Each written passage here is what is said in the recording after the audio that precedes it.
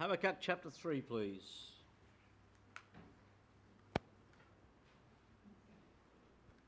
Habakkuk chapter 3.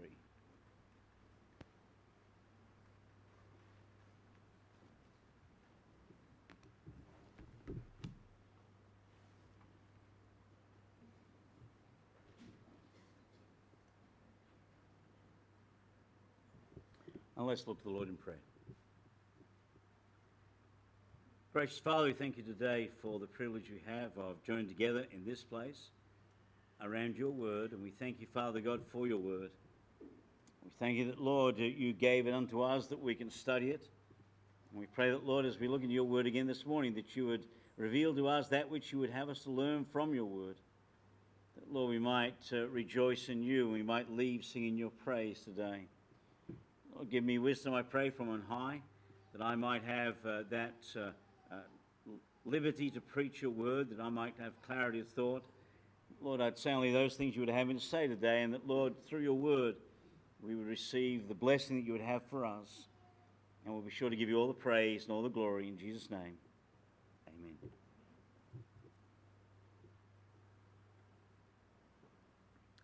Last week we saw that after hearing the promise and the warnings of chapter 1 and chapter 2, Habakkuk concludes his book with prayer and praise. We saw the prayer for the work of God in verses 1 and 2. We saw the vision of the majesty of God in verses 3 through 15. And the cycle of thought is complete here in verse 16, where we read, "When I heard, my belly trembled, my lips quivered at the voice of rottenness entered into my bones, and I trembled in myself that I might rest in the day of trouble. When he cometh up unto the people, he will invade them with his troops." Here in verse 16, we find that it takes us back to the subject of verse 2 in this chapter, where Habakkuk had said, "O Lord, I have heard thy speech and was afraid." And so the cycle of truth, cycle of thought, is completed here in verse 16. Because Habakkuk is filled with fear and dread at the coming anguish and of the impending invasion of the Babylonians. But his communion with God and his meditation upon God have brought him to a place of trust in his God. As he reflects in these closing verses, or as is reflected in these closing verses, verses 16 to 19. For in verses 16 to 19, we have recorded one of the greatest confessions of faith found anywhere in Scripture. Habakkuk has faced the frightening fact that his nation will be invaded by a merciless enemy. The prophet knows that many of the people will be taken into captivity, led into exile, and many of his fellow friends and companions will be slain. The land will be ruined, and Jerusalem and the temple will be destroyed. Yet he tells God that he will trust him no matter what happens. You know, Habakkuk finds the all-sufficient answer to all of his questions in the all-sufficient God. He will trust the Lord even though all the blessings may seem to fail. What a wonderful challenge to us in the days in which we live, to simply trust God no matter what. Listen, if you would, with me this morning to the confession of the prophet Habakkuk in these closing verses of this book. Firstly, notice he says, "I trembled in myself that I might rest in the day of trouble." In verse 16, he says, "When I heard, my belly trembled, my lips quivered at the voice, rottenness entered into my bones, and I trembled in myself that I might rest in the day of trouble." He says this phrase, that I might rest in the day of trouble. Effectively what he's saying is, I will wait patiently on the Lord. I am troubled. I am trembling. My knees are shaking. I am not looking forward to the prospect of the invasion of the Babylonians. They knew what the Babylonians were like. The Chaldeans were known for their cruelty, and they were coming, and he knew what was going to happen. And so in and of himself, he was scared. He was afraid. But in the midst of all this, he says, I will wait patiently on the Lord. I will rest in the day of trouble. You know, if Habakkuk had depended on his feelings, he would never have made this great confession of faith. You know, as he looked ahead, as he looked at what was about to happen to his nation, he saw that his nation was heading for destruction. And that frightened him. When he looked within, he saw himself trembling with fear. He describes it. He says, when I heard what God's going to do to my nation, my belly trembled. My lips quivered at the voice. Rottenness entered in my bones. He says, I am aching from head to toe. My lips are quivering. I am trembling. I am afraid. He's not looking forward to the prospect of what's about to happen to the nation. When he looked around him, he saw everything in the economy was about to fall apart. But when he looked up by faith, he saw God, and all his fears vanished. I trembled in myself, he says, that I might rest in the day of trouble. When he cometh up unto the people, he will invade them with his troops. He trusted in his God. You know, that's the definition of what faith is. To walk by faith means to focus on the greatness of God and the glory of God, not on the circumstances. Faith is looking unto him.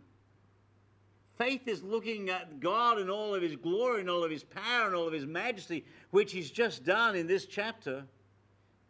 And when you look unto God and his glory and his majesty and you see his power, what that does is it causes you just not to be able to see that which is around you. In fact, as the Bible says, you know, if we will just look into the full of his wonderful face, the things of this life will grow strangely dim in the glory of the light of his face. If we'll just turn our eyes upon Jesus. One of the marks of faith is a willingness to wait patiently for the Lord to work. Isaiah 26:16 says, he that believeth shall not make haste. Whenever we run ahead of God, we get into trouble, don't we? You know, when troubles come, when situations arrive, when you and I just think that you and I can deal with it, and we run ahead of God, we end up running into trouble. That's what Abraham found, didn't he? When he thought he'd run ahead of God and he had a child to Hagar, Ishmael was born, and that created just problems because that was not the child of promise. The child of promise was Isaac to Sarah. And today we're still suffering the consequences of Abraham's disobedience to God and lack of faith in God. Or Moses, you know, Moses suffered the consequences of trying to do things in his own strength. Remember in Exodus chapter 2, he knew that God wanted to deliver the Israelites from Egypt, so he tries to do it on his own. Remember, he was going to, I'm not sure what his theory was he going to take off one Egyptian at a time, but remember he killed an Egyptian, hit him in the sand, and all that did cause him to flee into the desert and spend 40 years at the backside of the desert before God called him and returned him to deliver the people. Isaiah 30 verse 15 says, in quietness and in confidence shall be your strength. Now this is not blind faith that Habakkuk has here. Habakkuk could wait patiently upon God because he knew the God that he was waiting upon. He just spent a chapter explaining to us the greatness of God, going through the history of Israel, how God had delivered them out of Egypt, through the Red Sea, through the wilderness, into the promised land, how the God had given them victory at Jericho and so on, how the God had caused Joshua to win the battle against the nation by causing the sun to stand still. God, this great God, is the God that he's relying upon. He's not got blind faith here. This is not stupidity on behalf of Habakkuk. This is faith that's dependent, that is guaranteed, that's reliant upon the God that he's trusting. And back in chapter 1 and verse 5, he says this, behold ye among the heathen and regard and wonder marvelously, for I will work a work in your days, which you should not believe, though it be told you. God had already made a promise to him that he was going to work a work in his days.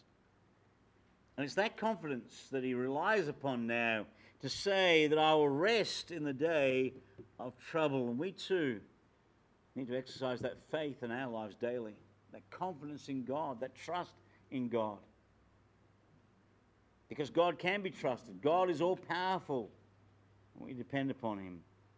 He had prayed that God's work would be kept alive and strong. In verse 2 of chapter 3, he said this, O Lord, I have heard thy speech and was afraid. O Lord, revive thy work in the midst of the years. In the midst of the years, make it known. In wrath, remember mercy. You'd ask God to remember mercy in the midst of wrath, that God indeed would continue to work. And when we know that God is working in our lives, when we know that God is doing his work, we can afford to wait patiently and quietly upon the Lord and let him have his way. When you and I have confidence in our God, when we actually do believe that he knows what's best, when we actually do believe that God is all-powerful, then you and I can have confidence in him, and when we have confidence in him, it is easy for us to wait quietly upon the Lord. But furthermore, God had commanded him to wait. In verse 3 of chapter 2, we read this, For the vision is yet for an appointed time, but at the end it shall speak and not lie. Though it tarry, wait for it, because it will surely come, it will not tarry. Not only did he have confidence in God because he knew God, but God had made a promise to him. He'd said to him that there was a day coming when God would deliver Israel, therefore wait upon the Lord. Don't be impatient, wait for me. And so based upon these two things, the fact he knew the God that he was trusting, and he knew the promise of God, he then could by faith wait upon the Lord. Someone has said that God's commandments are God's enablements. You know, if God's commanded something, if God's promised something in his word, then that ought to enable you and I to by faith trust him to do that which he's promised to do. It gives confidence. You know, no matter what we see, no matter how we feel, we must depend upon God's promises and not allow ourselves to, for want of a word, fall apart. You know, waiting is not easy. But waiting is important. We don't want to run ahead of God. We want God to act in his time, according to his will, according to his way. And when God does his work his way, in his time, it is always for the best. We just need to wait upon him. No matter what the circumstance, we need to wait upon the Lord. Psalm 37 verse 7 says, Rest in the Lord and wait patiently for him. You know, when you and I, whenever we find ourselves all turned up inside, we find ourselves, you know, in those anxiety moments, we can be sure that we need to do a number of things. We need to stop, we need to pray, and we need to wait on the Lord. It's no point being anxious. You know, it says in the New Testament that we're not to worry. Can we by worry add 1 inch to our stature? No, we can't. So why worry when we can pray? The song says, trust Jesus, he is the way.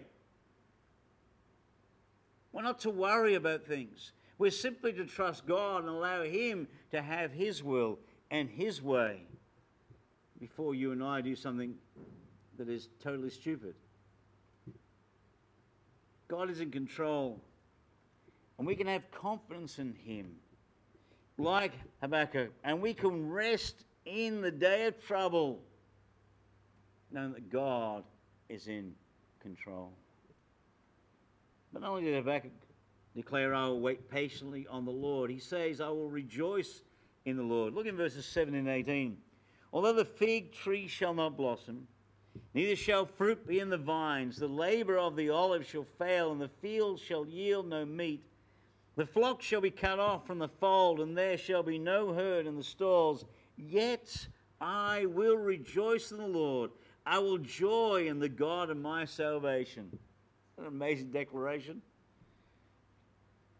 He declares to you and I that by the time the Babylonians have finished with Israel, the land of Judah there wouldn't be much of value left. The fig tree won't blossom, the fruit vine shall not bring forth fruit, the labor of the olive shall fail, the field shall yield no meat, the flock shall be cut off from the fold, and there shall be no herd in the stalls. When they're finished, it will be barren. There will be nothing left. Buildings will be destroyed, treasures will be plundered, and farms and orchards will be devastated. The economy would fall apart, and there would be little to sing about. And yet Habakkuk finds something to sing about. You see, God is still on the throne. God is still working out his divine purposes for his people. And he could say, yet I will rejoice in the Lord. I will join the God of my salvation. Even though it's all destroyed, I will trust in my God. Romans 8:28 says, all things work together for good to them that love God, to those that are called according to his purpose. And that is what Habakkuk here is holding on to. He couldn't rejoice in his circumstances. They were going to be pretty bleak. But he could rejoice in his God. The prophet's testimony here reminds us of Paul's admonition to us today in 1 Thessalonians 5:16-18, where he tells us to rejoice evermore, pray without ceasing, in everything give thanks, for this is the will of God in Christ Jesus for you. In the midst of it all, we're supposed to rejoice evermore. We're supposed to pray without ceasing, and in everything we're to give thanks, no matter how dark the days may be. You know, Habakkuk discovered that God was his strength and his salvation. I will joy in the God of my salvation. Verse 19 says, the Lord God is my strength.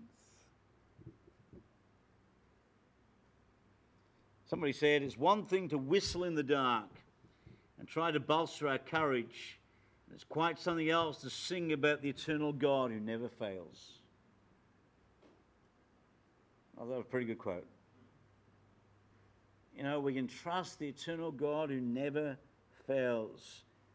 Though his lips were trembling, and his legs were shaking, and his stomach was churning, which is what he tells in verse 16. His belly and my lips trembled, and my lips quivered at the voice, rottenness into my bones, and I trembled in myself. Though he was in total turmoil, and his stomach was churning, and his lips were shaking, and his knees were knocking together, the prophet burst forth in the song and worship of God, yet I will rejoice in the Lord. You know, he says, I will rejoice. He doesn't want to say that, but he says, I will shout for joy. I mean, think about it. His nation is about to be invaded by one of the most barbaric nations on the face of the planet. The Babylonians are about to come down and devastate the nation of Israel. The walls are going to be brought down. The gates are going to be burned. The temple's going to be destroyed. There's going to be nothing much left of the city when they are finished. People are going to be taken into captivity. People are going to be dead. And the devastation is going to be absolutely total. And yet, he says, I will rejoice and I will shout for joy. The word shout there has the idea of I will bound for joy. I will jump for joy. In the midst of the almost complete loss, Habakkuk can still rejoice in the Lord. You know, Paul and Silas had the same attitude, didn't they? They were in prison. And at midnight, they sang praises unto God. You find this continuing to the Word of God. You find it throughout history. In the midst of complete devastation, Habakkuk rejoiced in the Lord. You see, he knew that his God of majesty and power had not diminished his majesty and power because of the difficulties of trials of men. God was not diminished because the nation of Israel had failed to trust him. God was still mighty. God was still powerful. God was still on the throne. Irrespective of how the nation treated his God, God had not changed. And he could trust him. Sometimes we might be tempted to think, if God is so great and powerful, how come I'm going through a hard time? Well, our difficulties do not diminish the fact that God is a great God. Because you and I are going through trials doesn't mean that God is not capable of delivering us. Just because you and I are going through difficult times doesn't mean that God is not still on the throne. Just because our world is getting darker and darker and it seems like it's spiraling ever quicker down to destruction doesn't mean that God's lost control. You see, Habakkuk knew this was the wrong question and the wrong attitude to have. Because he was going through a hard time and his nation was going through a hard time did not mean that God was not still in control. Instead, he says, I know you are strong and mighty. If we're in desolate circumstances, it's because we deserve it. Therefore, I will still praise you. I will rejoice in your name, even though the situation is dire. See, the source of his measureless, unutterable joy that Habakkuk declares is not found in himself. It's not found in the nation of Israel. His joy and his praise is found in his God. In the unchangeable God. In the God of his salvation. Look in verse 18. Yet I will rejoice in the Lord. I will joy in the God of my salvation. God had promised that he would deliver them. God had promised he would deliver him. And he believed in God. And God was the God of his salvation. And that caused him to joy. That caused him to rejoice in the midst of a terrible time. Because he looked to the God of his salvation. You see, Habakkuk didn't just practice positive thinking here and shut out the idea of a barren fig tree and empty cattle stalls and the devastation coming. He was honest. He understood that trouble was coming. The stalls would be empty. The fig tree wouldn't blossom. There would be nothing to eat. The place would be devastated. He knew that. He was not sitting there trying in a corner meditating, trying to have positive thoughts, and therefore the power of positive thinking somehow would give the victory. He knew that they were doomed. Instead, though, he saw his problems for what they were and remembered that God was greater than all of his problems. He looked beyond the trouble and he looked to his God. He looked beyond the Babylonians and he looked to his God. He looked beyond his circumstances and he looked to his God. And when he looked at his God, what he saw was somebody who was mightier, more powerful, more majestic than anything else. It's a bit like David and Goliath. You know, David didn't look at Goliath. He looked at God, and what he saw was that God was 100 times bigger than Goliath, and therefore Goliath was coming down. And beloved, if you and I would look beyond our circumstances, if you and I would look beyond this world and we'd look to our God, what we would see is a God of glory, a God of power, a God of majesty. We'd see a God who made a promise that one day Jesus Christ would come again. And when he comes again, those who are dead in Christ shall rise first, and those of us who are alive and remain shall be caught up to meet the Lord in the air. And so shall we ever be with the Lord. And on that day of the rapture, there will be a grand victory. And that's God's eternal promise to you and I. And it will happen one day.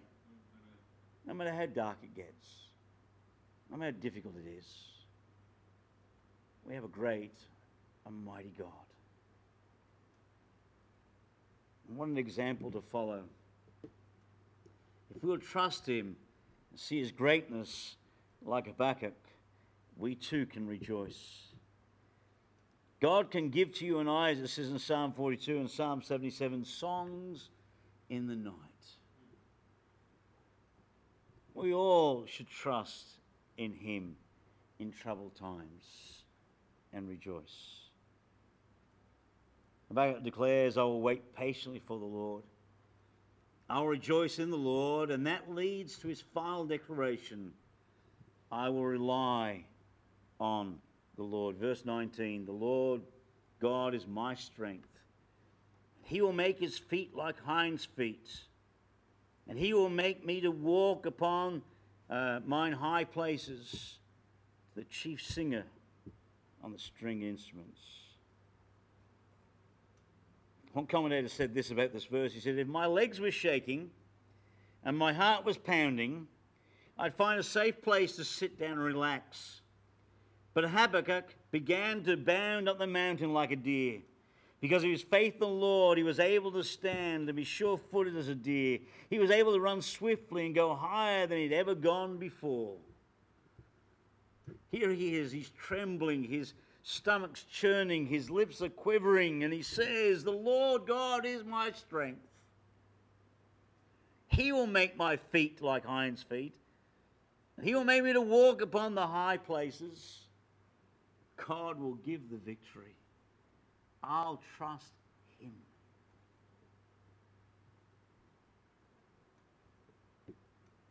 You know, verse 19 explains to us one of the reasons why God permits us to go through trials.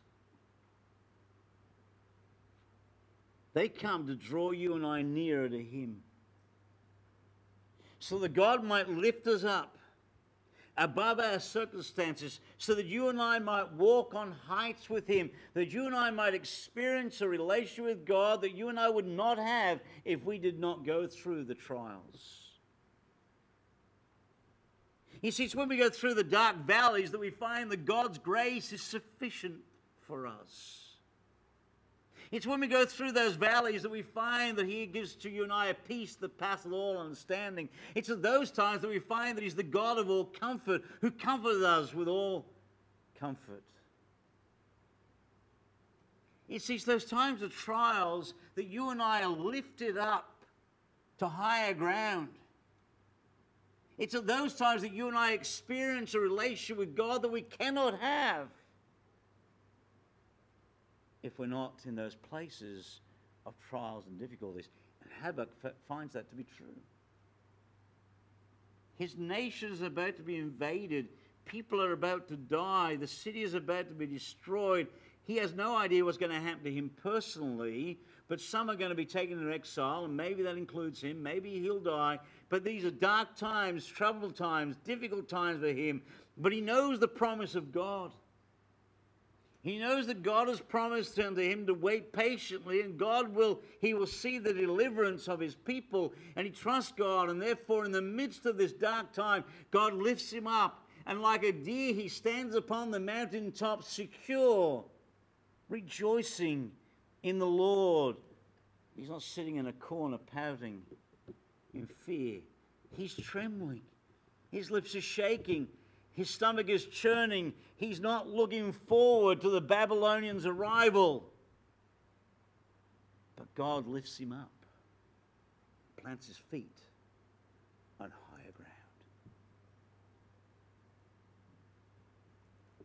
You know, God allows you and I to go through the valley so that we might wait on him and mount up with wings as eagles. Isn't that what it says in Isaiah 40, verse 30 and 31? Even the youth shall faint and be weary, and the young men shall utterly fall, but they that wait upon the Lord shall renew their strength. They shall mount up with wings as eagles. They shall run and not be weary. They shall walk and not faint. That's God's promise to you and I. If you and I will wait upon the Lord, we will mount up with wings as eagles. And you and I will experience the joy of the heights of relationship with God. It's what David experienced when he was being chased by his enemies, and even when he's been chased by King Saul. In Psalm 18, verses 32 and 33, he says, "It is God that girdeth me with strength, and maketh my way perfect. He maketh my feet like hinds' feet. He setteth me upon high places." Habakkuk was full of heavenly joy, for God has not changed. He's still in his holy temple. Remember, this whole started in verse 20 of chapter 2. But the Lord is in his holy temple, that all the earth keeps silence before him. Habakkuk could rejoice. The Lord is his strength. Why? Because God is in his holy temple. He's still upon the throne. He's still the God of his salvation. And beloved, today it's still true. God is in the holy temple. He's still upon his throne. He is the God of our salvation. And in that you and I can trust. And in that you and I can give thanks. And in that you and I ought to rejoice. No matter how bleak it may become. Trials and disappointments weaken some. But the truth is they strengthen others. And in Habakkuk's case, it strengthened him. He found his strength in the Lord.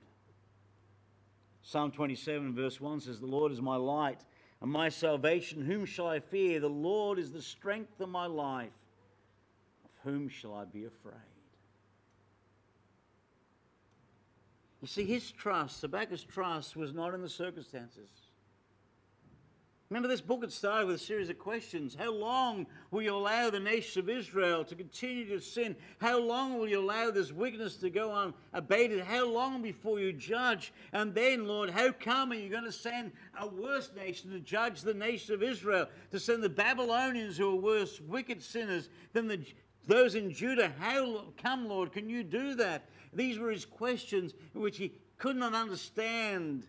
But now at the end of this book, he says, "The Lord is my strength. He will make my feet like hinds' feet. He will make me to walk upon mine high places." God is the victory. He will trust God, not the circumstances. Well, we need to trust the Lord and live above our circumstances. Habakkuk could only properly pray as he prayed, the prayer that he prayed of faith, if he actually believed what he'd been saying in these previous verses. But he actually believed it. He does believe in his God. He actually believes that God is in his holy temple. He actually does believe that God is all-powerful, almighty. He does believe in the God that he's been writing about, and because of that, because he believes in that God, he can trust him and offer up this prayer of faith in verses 16 to 19. He rightly declared that God is his strength, that his strength was not found in the fig tree or the vines or the fields or the flocks, but that it was found in the Lord. And that's true for you and I, beloved. Our strength, our confidence day to day is not found in how much we have. It's not found in houses. It's not found in cars. It's not found in possessions. It's not found in people. Our confidence for day-to-day living is found in God. He's on the throne. He's the King of Kings, the Lord of Lords. He's our everything. We can trust in him. G. Campbell Morgan, the great British expositor, said this: "Our joy is in proportion to our trust, and our trust is in proportion to our knowledge of God." That's true, isn't it? Our joy is directly related to how much we trust God. And how much we trust God is dependent upon how much we know God. The more knowledge we have of God, the greater our trust in God. The greater our trust in God, the greater our confidence day by day to live for God, and the greater our joy. As the hymn paraphrase of this passage, an old hymn, puts it, "Though vine nor fig tree neither their wanton fruit shall bear, though all the fields shall wither, nor flocks nor herds be there, yet God the same abiding, his praise shall tune my voice, for while in him confiding, I cannot but rejoice." It's true. There's nothing we can do but give thanks unto God, to rejoice in him. You know, God doesn't always change our circumstances, but God can change us to meet those circumstances. He can change our outlook to rejoice in the midst of the circumstances. That's what's meant by living by faith, beloved. Remember, Habakkuk had told us the just shall live by faith. What it means to live by faith is to place our confidence in God, to trust Him, to give thanks unto Him, to rejoice in Him, to trust God absolutely daily, knowing that He is on the throne, knowing that He is a mighty, loving God, a God we can trust. The prophet began his prayer with fear and trembling. As a result of what was about to happen, the Babylonians were on their way. The report that he had received from the Lord concerning the nation, the judgment of the hands of the wicked Chaldeans. But the prayer ends on a note of triumph, declaring that in the end, Israel's salvation is guaranteed. And beloved, we've read the end of the book, and our salvation is guaranteed. You and I are on the victory side. You and I are going home to glory one day. It's guaranteed, it's secure, it's for sure. And in the midst of the generation in which we live, we can look unto our God who we can have confidence in and rejoice evermore. Let's trust in the Lord like Habakkuk. Let's, with Habakkuk, wait patiently on the Lord, rejoice in the Lord, rely on the Lord. For remember, the Lord is in His holy temple. Let all the earth keep silent before Him. Let's pray. Gracious Father, we thank You today for Your word. We thank You for Habakkuk. Lord, what a testimony of faith that this prophet had in the midst of dire circumstances. May we have such confidence in You that we too may rejoice and give thanks to the Lord, even in these dark days. Father, challenge us by Your word, encourage us by its truth, and bless now as we close in Jesus' name. Amen.